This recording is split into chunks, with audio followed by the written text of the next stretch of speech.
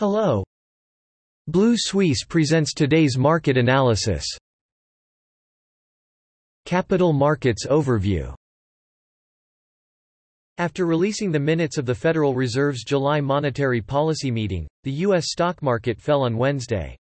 The meeting minutes released on Wednesday showed that Fed officials formulated a plan at the July meeting and may recover the pace of monthly bond purchases before the end of the year. Due to the spread of the Delta coronavirus variant, the economic recovery in the United States and abroad is slowing down, so cautious attitudes continue to dominate the market. At the same time, many market participants are waiting for further clues on the Fed's timetable reduction during the Jackson Hole seminar next week.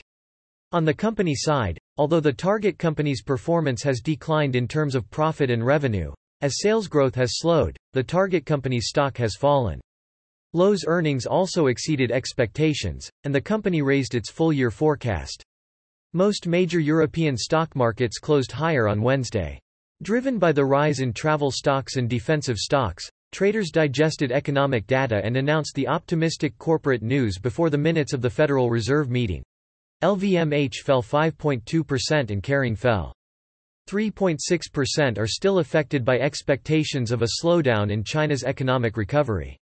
In China, the surge in coronavirus infections has led the authorities to lift strict restrictions under the concept of zero new coronavirus.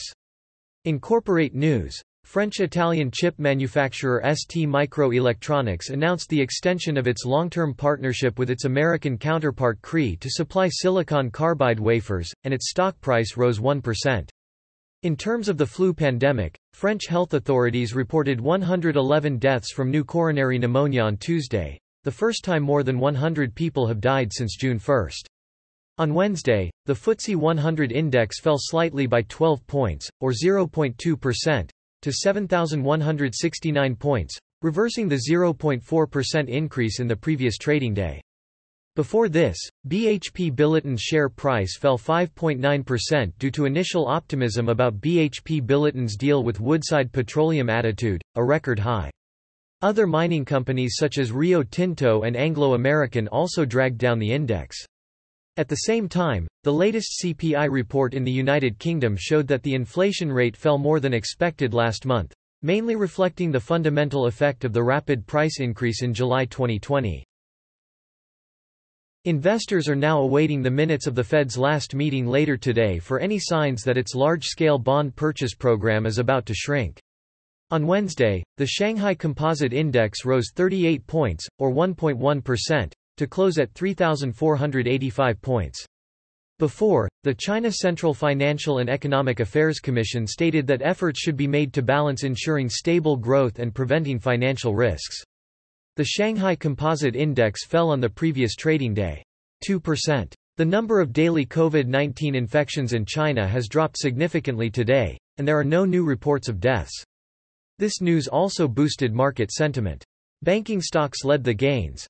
Although defense stocks rose, the geopolitical tensions between China and Taiwan lingered due to Beijing's assault exercises near Taiwan on Tuesday. In Hong Kong, the stock market rose 0.3%, rising for the first time in 4 trading days. After Tuesday's plunge, technology stocks rebounded, triggered by draft regulations prohibiting unfair competition. The Standard & Poor's NZX 50 index rose 84 points or 0.7% on Wednesday to close at 12,719 points, rising for the first time in 3 days. Before this, the decline in U.S. retail sales was greater than expected, and the weakening of U.S. consumer confidence eased some concerns about the Fed's early cuts. Locally, the Reserve Bank of New Zealand kept its official cash rate at a historical low of 0.25% at its August meeting. After a single case was detected in Auckland, the bank was in 6 months. The locked state was restored for the first time within. Prime Minister Jacinda Ardern confirmed today that the new case is a Delta variant and said there are currently 5 confirmed cases.